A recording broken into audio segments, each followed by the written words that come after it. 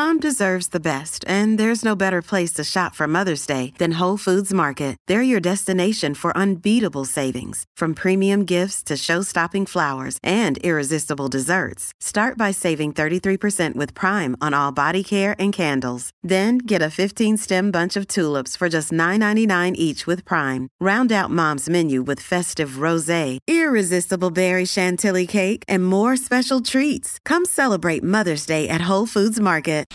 So it's over. Nike has permanently, they say, ended their sponsorship agreement with Hockey Canada. Of course, this as the body that governs our national sport continues to try and get back on some stable footing here. They're taking steps. Nike was one of several companies that paused their sponsorship when all hell broke loose last fall. Of course, you remember the stories. Hockey Canada's handling of 2 high-profile sexual assault cases sparked outrage, and it had the corporate money heading for the sidelines, as it were. Even the government pulled funding briefly. So what do we make of this change from we're pausing or suspending to we are permanently no longer going to be involved with Hockey Canada? We're going to chat with Dan Mason. Dan is a sports management professor at the University of Alberta. Dan, thanks for joining us. Appreciate your time as always. Thanks. So this move, it seems to me significant in that it's permanent, right? Because like I say, we've seen lots of organizations pause or suspend their sponsorship while they wait and see what happens with Hockey Canada, but not here. This is, we're permanently out. How important is that? Well, I think that there's, you can never say never. This doesn't mean that down the road Nike might not, come around or decide to get involved. But I think typically when it comes to sponsorship agreements, there's 2 reasons why you would end it. One would be that there's a change of management within the sponsor organization, so they don't see the value of it necessarily.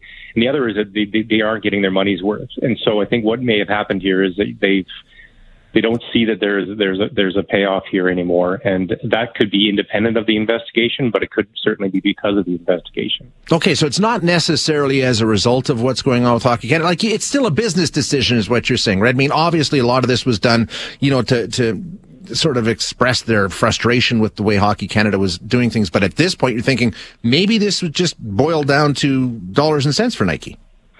Yeah, and I think that, probably gave them a chance to evaluate. They have a long-standing relationship with Hockey Canada, and maybe it gave them an opportunity to back out of this agreement. Having said that, I do think that the value of a sponsorship agreement with an organization that is, has seen the troubles that Hockey Canada has is got to be taken into account. I'm wondering, should we read anything into the fact that it was just, I think it was the 6th or the 4th, where they named the new president and CEO of Hockey Canada, Catherine Henderson, from Curling Canada, was moved into that position, and then 2 weeks later you've got Nike doing this.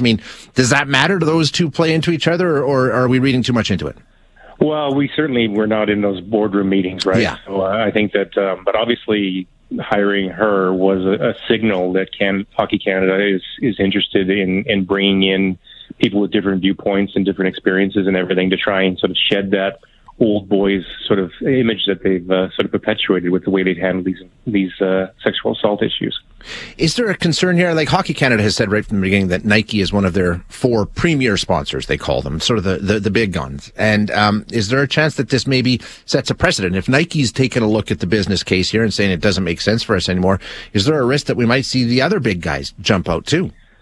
Yeah, if it's for financial reasons and it's because the sponsorship isn't giving them the returns, then you may have to think that the other organizations that are these premier sponsors are also not getting their bang for their buck, so to speak. So I think that it'll be interesting to see how the other 2 that have paused and not sort of permanently withdrawn their sponsorship are going to address this or respond to this. But I think that given the timing of the hiring of the new CEO, you got to give this some time. You got to give her a chance to get into the organization. She's got a great track record with things like diversity and equity, and I think that certainly you have to give her a chance to show what she can do to the organization and to help the organization get back to where it needs to be.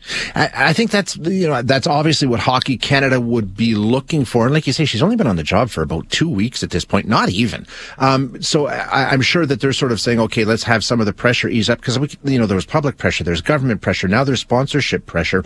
What happens with Hockey Canada? Can they come back? If you're starting to see the big money leave, and we know that their image and their reputation is being badly tarnished, can it be recovered, do you think, Dan? How big of a job is she facing here? Well, certainly it's a big job, but I think that, like I said, bringing in her specifically is signaling that there's an interest in changing. And I think it's kind of interesting because historically, when it comes to sport organizations and administration in sport organizations, there's always this assumption that you had to have some kind of experience in that particular sport in order to be able to manage it.